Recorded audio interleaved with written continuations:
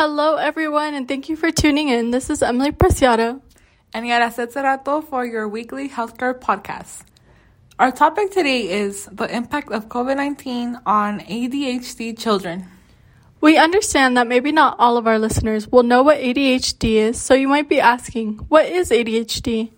And according to the American Psychiatric Association, ADHD stands for Attention Deficiency and Hyperactivity Disorder, which usually starts in childhood and the symptoms can go on into adulthood.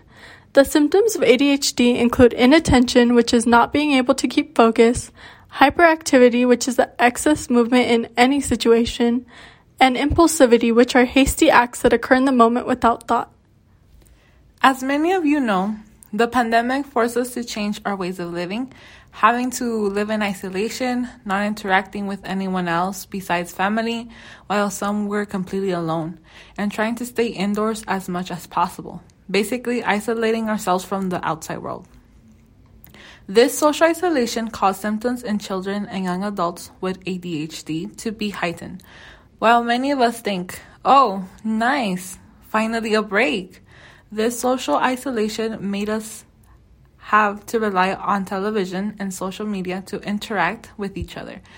Many of us had to rely on technology for grocery shopping, retail shopping, therapy, and entertainment. So we ask you these questions. Have you noticed an increase in your child's use of social media? Or have you seen their anxiety and restlessness worsen during the pandemic? Have you noticed your child or teen more tired and without motivation? The increased use of media and screen time was about 46% for ADHD patients during the pandemic, according to psychiatry and preclinical psychiatric studies.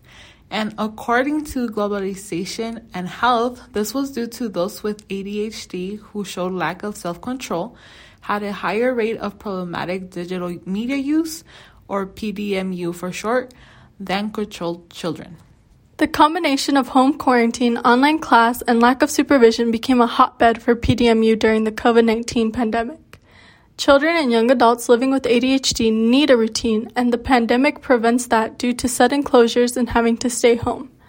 An increase in social media usage is common for anyone staying at home, but in some individuals with ADHD, they're unable to control social media usage, and this leads to problematic digital media usage.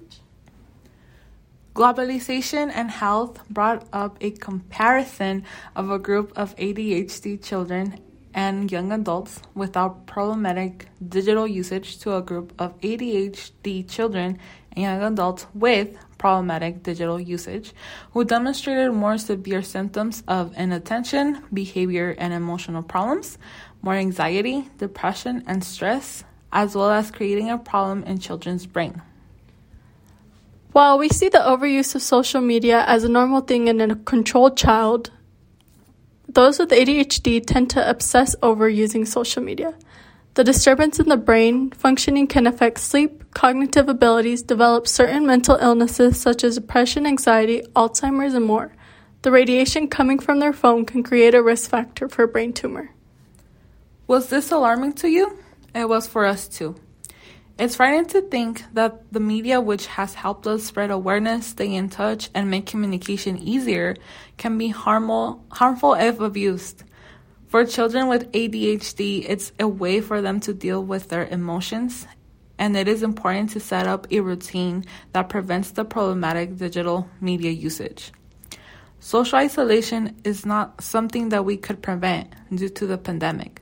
But in order to lessen the effects of it and prevent overuse of social media, it is important to try to go on daily walks outside and get some vitamin D.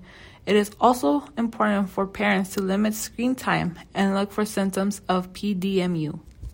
Some resources that could help treat ADHD according to the Brown University Child and Adolescent Behavior Letter are stimulant medications to create better focus, motivation, motor hyperactivity, and also increase levels of dopamine. Although medications can show effectiveness within hours, it could also have side effects. For those who don't want to start a medication, they have the option of going for supplements, minerals, and vitamins such as vitamin D, zinc, ferrin, omega-6, and omega-3, among many others.